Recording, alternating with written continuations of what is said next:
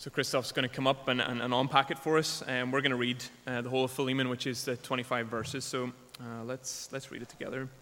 Paul, a prisoner of Christ Jesus, and Timothy, our brother, to Philemon, our dear friend and fellow worker, to Apphia, our sister, to Archippus, our fellow soldier, and to the church that meets in your home, grace to you and peace from God our Father and the Lord Jesus Christ.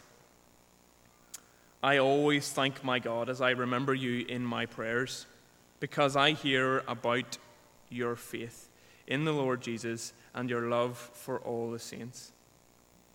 I pray that you may be active in sharing your faith, so that you will have a full understanding of every good thing we have in Christ. Your love has given me great joy and encouragement, because you, brother, have refreshed the hearts of the saints. Therefore, although in Christ I could be bold and order you to do what you ought to do, yet I appeal to you on the basis of love. I then, as Paul, an old man and now a prisoner of Christ Jesus, I appeal to you for my son Onesimus, who became my son while I was in chains. Formerly he was useless to you, but now he has become useful both to you and to me. I am sending him who is my very heart back to you. I would have liked to keep him with me so that he could take your place in helping me while I am in chains for the gospel. But I did not want to do anything without your consent, so that any favor you do will be spontaneous and not forced. Perhaps the reason he was separated from you for a little while was that you might have him back for good. No longer as a slave, but better than a slave, as a dear brother. He is very dear to me, but even dearer to you, both as a man and as a brother in the Lord. So if you consider me a partner, welcome him as you would welcome me. If he's done any wrong or owes you anything, charge it to me. I, Paul, am writing this with my own hand. I will pay it back, not to mention that you owe me your very self. I do wish, brother, that I may have some benefit from you in the Lord. Refresh my heart in Christ. Confident of your obedience, I write to you, knowing that you will do even more than I ask. And one more thing, prepare a guest room for me, because I hope to be restored to you in answer to your prayers. Epaphras, my fellow prisoner in Christ Jesus, sends you greetings, and so does Mark, Aristarchus, Demas, and Luke, my fellow workers. The grace of the Lord Jesus Christ be with your spirit. Amen.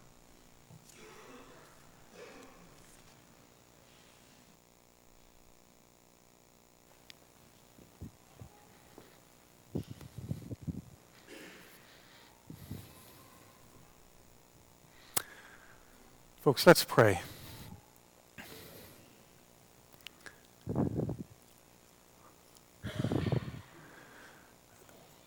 Lord, we get to hear a good deal in our lives these days.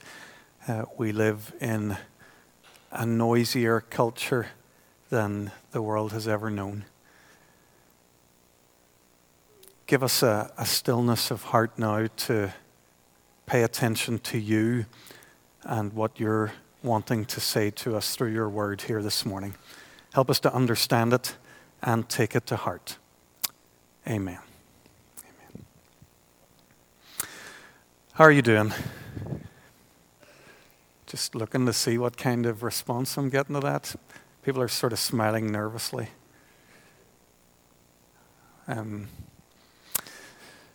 Maybe you're a bit tired and in need of refreshment. For the last, most of my life so far, I have lived bounded to term time, if you know what I mean by that. So when you're a kid or a student, there are terms that you're tied to. When you're a parent of children who are term time, again, you feel very locked into the times of year that are dictated by academic terms. I find this term, because of this thing that Easter does where it moves. Is anybody getting fed up with Easter moving? Yeah? Whenever I become a politician and run for office, this is going to be the first thing on my, my first, let's fix a date for Easter. Let's put it at the end of March and keep it there. So this is a very long term. So I noticed last Sunday was Easter Sunday last year. So a full 3 extra weeks to run. So all of that to say, it's possible that a lot of us are feeling a little bit tired, stretched, possibly. That's a superficial kind of a tiredness I'm talking about. There are deeper kinds of feeling tired, feeling jaded, feeling disillusioned. So I'm going to assume today that I'm not alone when I say that I could do with some refreshment, some renewal in my life.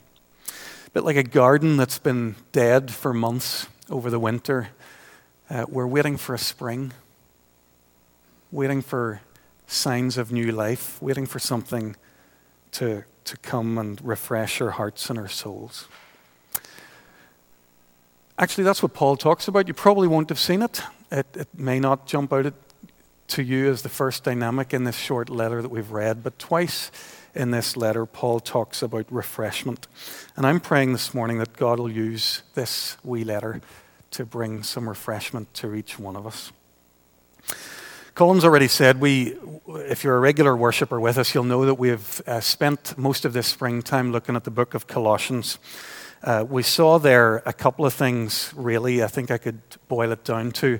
One is that Jesus, because of what he's done, he is and he gives us enough. In him we're enough. He's defeated every power that is over us. He's fulfilled the law that stands against us. If we're in Jesus, we have and we are enough. That's kind of the first big idea that we saw in Colossians. But then in the second half of our series, we saw Paul push on from that. He said basically that if we're in Christ, then we have died with him, we've been raised with him, and we're now living a new resurrection kind of a life. You might remember some of this. This resurrection life, Paul says, makes a difference in the church, in our home, and in our workplace. And finally, last week we talked about it making a difference in the world, in all our dealings with all people. I've loved preaching Colossians. I really have enjoyed it. I hope God has spoken to you and encouraged you somewhere along the way in that journey. It has some huge claims in it. And as I come to the end of that book, I can't help but wonder, is Paul right? Can the life that we have in Jesus Christ actually change real life? Does the gospel make a difference? Does the resurrection of Jesus and our new life with him make a difference in our Monday to Sunday living? Be great if it did, wouldn't it? Maybe that's where some of the refreshing that we need would come from. Why don't we this morning read this short letter of Colossians as a bit of a case study, a bit of a real life application of everything that Paul has taught in Colossians. In Colossians, Paul's been presenting this incredible resurrection life. Let's see if this could be a worked example for us. This, says Paul, as he writes this short letter to his friend Philemon, this is the difference that the gospel could make in a life. As we look at this short letter, we're going to notice just a couple of things. We're going to notice, first of all, that we're refreshed when we see people respond to the gospel. And secondly, that we're refreshed when we see people live out the gospel.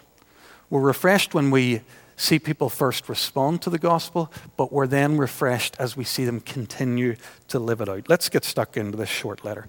Who is Philemon? You might never have heard of him. Some people in the room have heard of him, and they heard of him from they were the youngest age because they grew up in churches that made you learn the books of the Bible. So even if you didn't know anything about him, you knew his name. So Philemon was one of those mysterious names on that list. By the way, calling it a book seems like a bit of a stretch, doesn't it? I mean, it's one of those one-pagers. in the Bible. I had a look at it, and I thought it sort of reminded me of GCSE English. I don't know if you were ever given a letter writing exercise in school. As a teenage boy, when the teacher gave me a letter writing exercise, I kept it pretty brief. Didn't give a whole lot. You know, it had an address at the top and a yours sincerely at the bottom, but there wasn't a lot there. Philemon, the letter Paul's written to Philemon is not all that long. It's a personal letter. Paul's writing it from a prison in Rome, and he's sending it to his friend in Colossae. That's why we're dealing with these two letters together. Who is Philemon? Well, Paul's met him before. He will have met him somewhere in the countryside as he traveled through that part of what's modern-day Turkey, establishing churches. And we're not sure exactly how they met. We're not told about it anywhere else in the New Testament. We're not told about it in this letter or in Colossians. It doesn't really matter. What does matter is that Philemon responded to the gospel that Paul was preaching. And that refreshed Paul. It always does. There's nothing more exciting for a pastor or a youth ministry leader or a Sunday club teacher than to see somebody under your care get the gospel and respond to the invitation of Jesus Christ. And it turns out that for Philemon, he really did put his faith into practice. As soon as he started to follow Jesus, he invited people into his home. He gathered with them to read the Bible, to pray together, to worship, to have meals together, to celebrate the sacraments together. He's one of the home church leaders in the city of Colossae. That's what we learn about Philemon. And I'm sure it would have been wonderfully refreshing for those young Christians in Colossae invited for the first time into Philemon's home, into a family of people who together were following Jesus. That can be a wonderfully refreshing thing. Maybe you can remember it at stages along your journey where you first joined in with a group of people who are following Jesus. Philemon was a man whose entire life was transformed by the gospel, and watching this transformation over the years had really encouraged and excited Paul.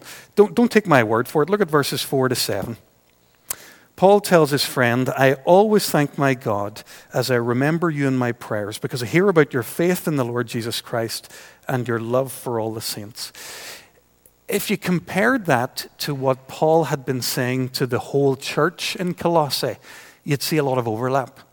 Paul's saying the same roughly to Philemon as he said to that whole church. He said it to a whole group of people, but now he's saying it to one guy, a friend of his, Philemon.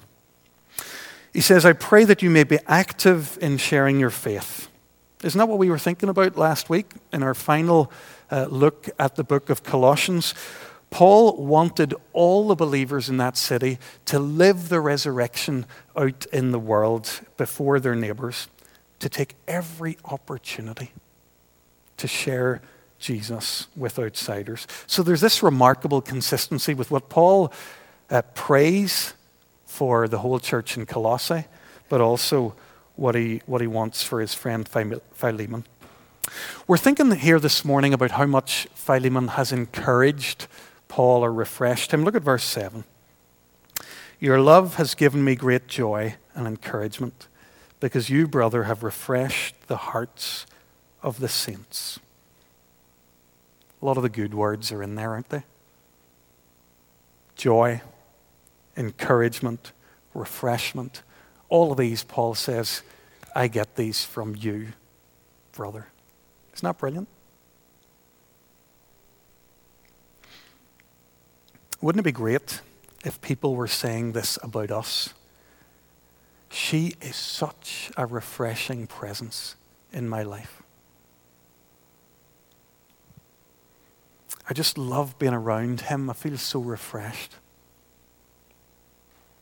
Wouldn't it be great if people around us didn't feel left out or put down or cheap or worthless? Wouldn't it be great if we had the Philemon factor, if we were able to lift people up and encourage them, leave them feeling refreshed? Let's pray for more of that in each of our lives. So Paul, we know. Philemon, we've just been talking about. There's a third character we need to know if we're going to understand this letter, Onesimus. He has been a slave in Philemon's household. Now, I want you to use your imagination here for a moment, okay? Let's see if we can get ourselves a little bit into Onesimus' shoes.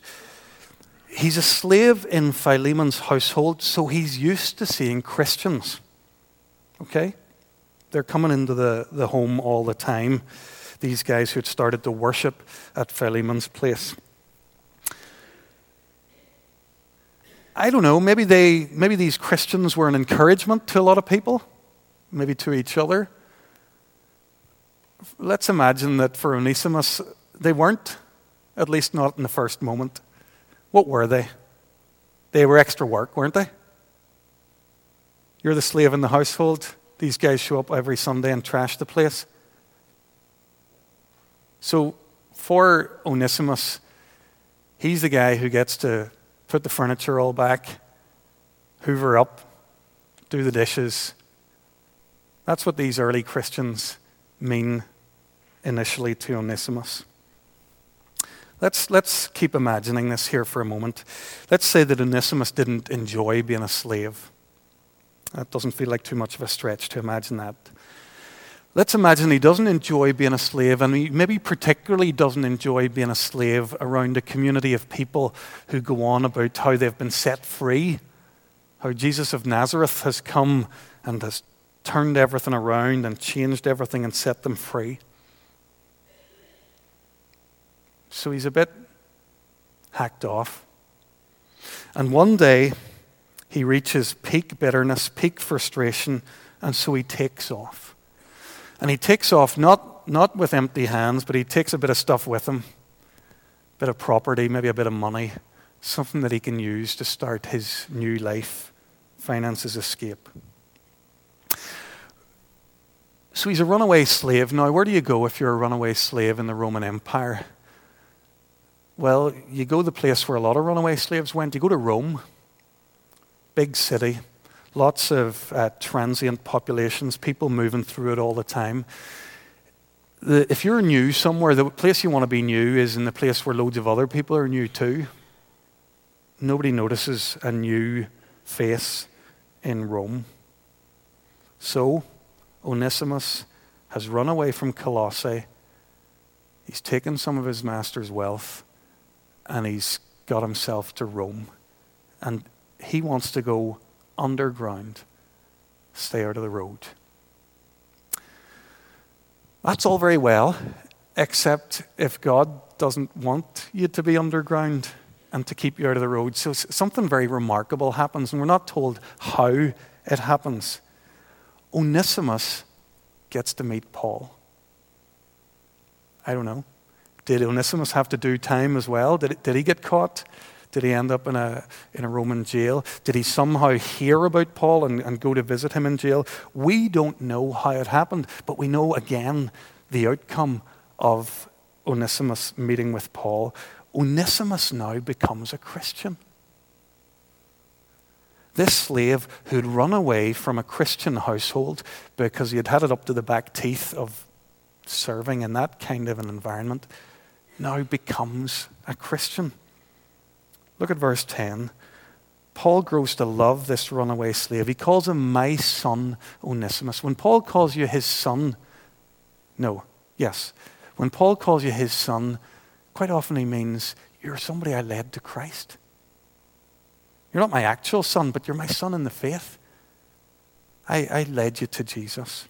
He talks in verse 11 about the transformation in Onesimus' life, and he uses a pun. The name Onesimus means useful. So Paul, writing to Philemon, he says, Philemon, this slave, he used to be useless. For you, he was useless. But actually now, he's starting to live up to his name. He has become useful to me and to you. This runaway slave transformed. And the whole experience has served to refresh this old man, this old prisoner's faith. Paul himself's encouraged by Onesimus. We've talked about Philemon. We've talked now about Onesimus. Both of them have come to faith in Jesus, either through or in proximity to the ministry of Paul. And both of them have brought him joy and refreshment.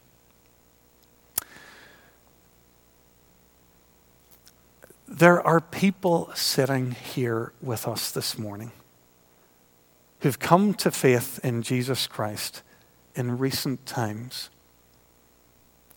in the last few months, in the last number of years. Doesn't really matter. If you're one of them, I just want to tell you, you're a huge encouragement to the rest of us. You bring us joy and you refresh us. One of the most exciting things for an old timer like me is to see somebody new come into the family of God, a new brother, a new sister in Christ. And the same is true of the younger guys in the congregation. I don't just mean people from outside who join the family. There's something just wonderful about seeing our younger people grow up, our teenagers who worship with us now.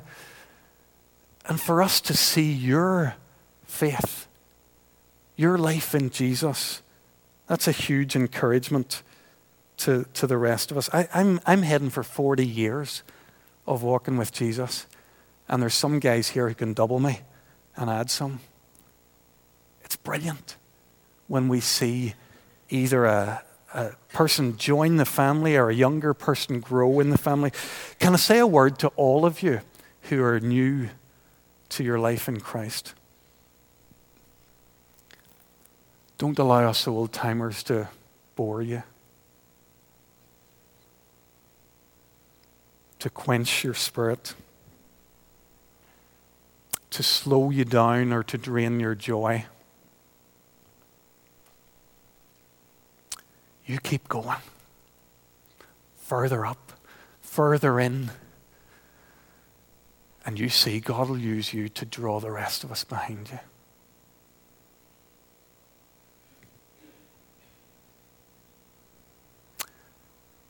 God can use those who are responding to the gospel to refresh those around them. Okay, folks, we've established what the background to this letter. Paul's writing to Philemon about Onesimus. We've taken time to catch the backstory. Where's the drama here? What's Paul actually wanting to see happen? What's this letter all about? Well, one day Onesimus makes a decision in Rome, and he says, I'm going to head for home. We don't know how long he's been away, but he turns his mind and his heart back towards Colossae, and he says, I'm going to go home. And that's a dangerous thing to do, because if you're a runaway slave in the Roman Empire, you possibly face a death penalty. This is no small thing that Onesimus is deciding to do. He's going to go and see if he can live out the life of Jesus in the context where he was first made aware of Jesus. Paul steps in to help him. He wants to pave the way for Onesimus to go back to Colossae by writing a letter to his friend Philemon. And Paul finds himself here, I think, in a very difficult situation. He's asking for reconciliation where a relationship is broken. He's asking Philemon to live out the gospel. You see, that's a second way that the gospel refreshes us. It refreshes us when new people or young people respond to the gospel for the first time, but it refreshes us even more at an even deeper level when we see people continue to live in the gospel in the face of difficult circumstances. We're continually refreshed when people live out the gospel. How does Paul go about asking Philemon to live out the gospel? He says, verse 12, I'm sending him, that is Onesimus, back to you. Then verse 17, welcome him as you'd welcome me. He says, verse 16, no longer as a slave, but better than a slave, as a dear brother. That's what he's asking for. Welcome him as a brother. It's a really tall order. I've already said that Philemon, by every legal standard, has the right to prosecute his runaway slave, to have him punished, put in prison, or worse. So what Paul asks for here is a big deal. But he's asking for more than that. He's asking for more than don't punish him. He's saying, I want you to change his status too. Upgrade him from a slave to a brother. Take this slave, free him, and make him a member of your family. He's saying, take every social convention and turn it on its head, because that's what the gospel does. It's like Paul, we're said here, this is like a case study of what he taught in the letter to the Colossians. Chapter 3, verse 11 of Colossians, Paul said, here there is no Greek or Jew, circumcised or uncircumcised, barbarian, Scythian, slave or free. But Christ is all, and Christ is in all. Welcome him, not as a slave, but as a brother, Paul says.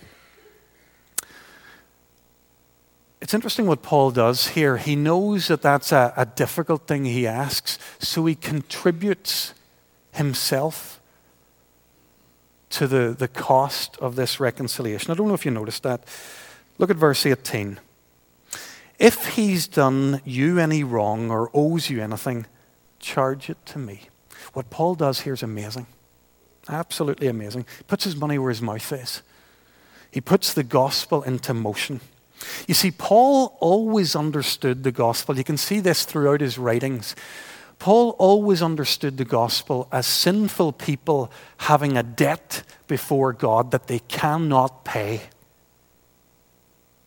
You'll see that time and time again in Paul. So, for example, in 2 Corinthians 5, verse 19, he describes there the work of Jesus on the cross in these terms.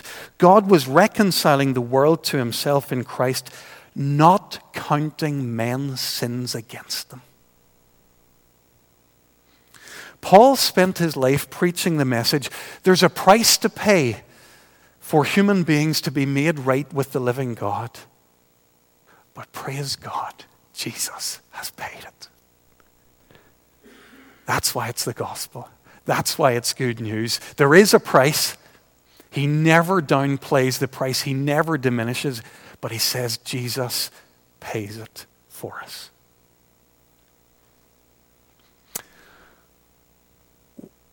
What Paul does in this letter to Philemon is he lives out the gospel. He clothes himself in it and he puts it into motion. He puts himself in the place of Jesus and he says in effect, I'll absorb the consequences. That stuff that Onesimus did to you, Philemon, that running away, that cost to you, I'll pay it. I'll pay it. Philemon, if there's a price to see Onesimus reconciled to you, it's mine now. I'll pay it. I'll sort that out. It's just brilliant, isn't it? What he does. Does your heart good?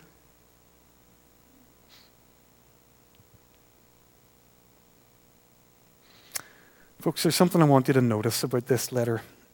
Paul doesn't talk about the cross of Jesus Christ anywhere in it. Not his death or his resurrection.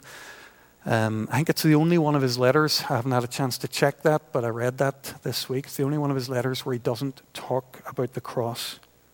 It's not an oversight. How can Paul write a letter and not talk about the cross of Jesus Christ? It's because he's putting it into practice. Everything he's asking for, saying and doing is the cross in motion, the gospel with skin on. He's made himself the place where Onesimus and Philemon can be reconciled to God and to each other.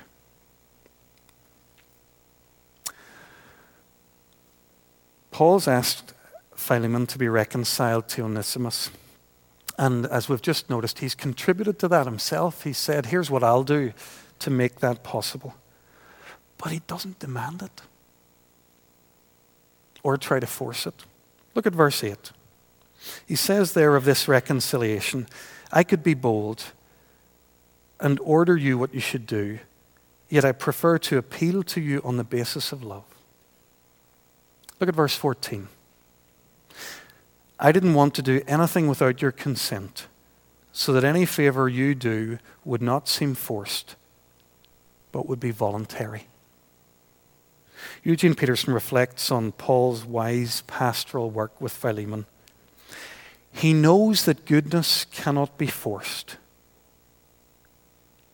He knows that virtue cannot be squeezed out of a person. He knows that no amount of pressure, either mental or physical or emotional, can increase or stimulate or develop the life of faith in Christ. It is up to Philemon. Paul will not define the way in which he must express his love. Philemon's response must be absolutely free, not forced, but voluntary.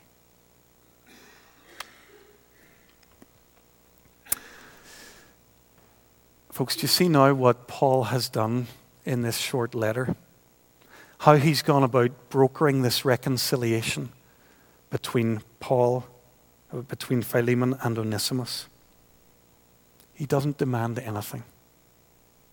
Doesn't try to force anything. He's reminded Onesimus how much his first response to the gospel refreshed his heart and refreshed the hearts of the Lord's people. Philemon, God used you in the past to refresh hearts. Do it again. Keep refreshing hearts. Show me that it's still making a difference in your life. Take back this slave. Be reconciled to him. Refresh my heart in Christ.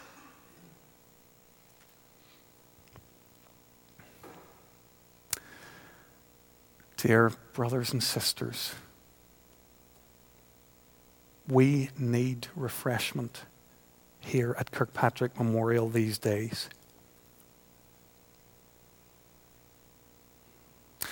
We need it in all sorts of ways.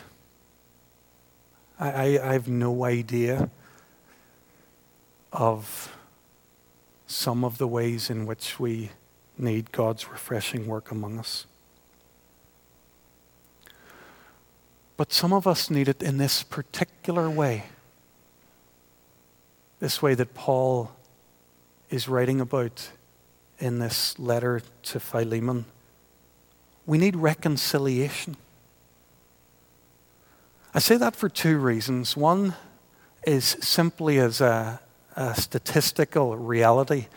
In a community of this size, there will always be a considerable number of people who are in broken relationships with others. I don't doubt that we have broken relationships in this community. But I say it for another reason. It's because I know that there are relationships here that are far from what they could and should be in the light of the gospel of Jesus Christ. They're falling so far short of what the gospel offers us. Wouldn't it be great if we could take a step forward? Move into reconciliation here this morning. What is it that Paul actually asks for from Philemon?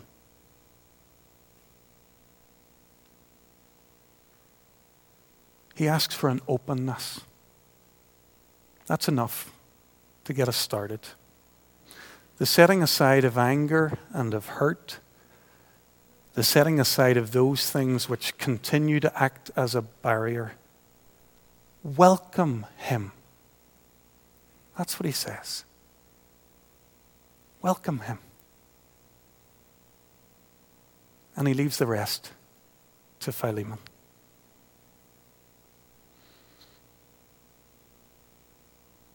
If you do, says Paul, it'll refresh my heart. If we do, it'll refresh all of our hearts and this community.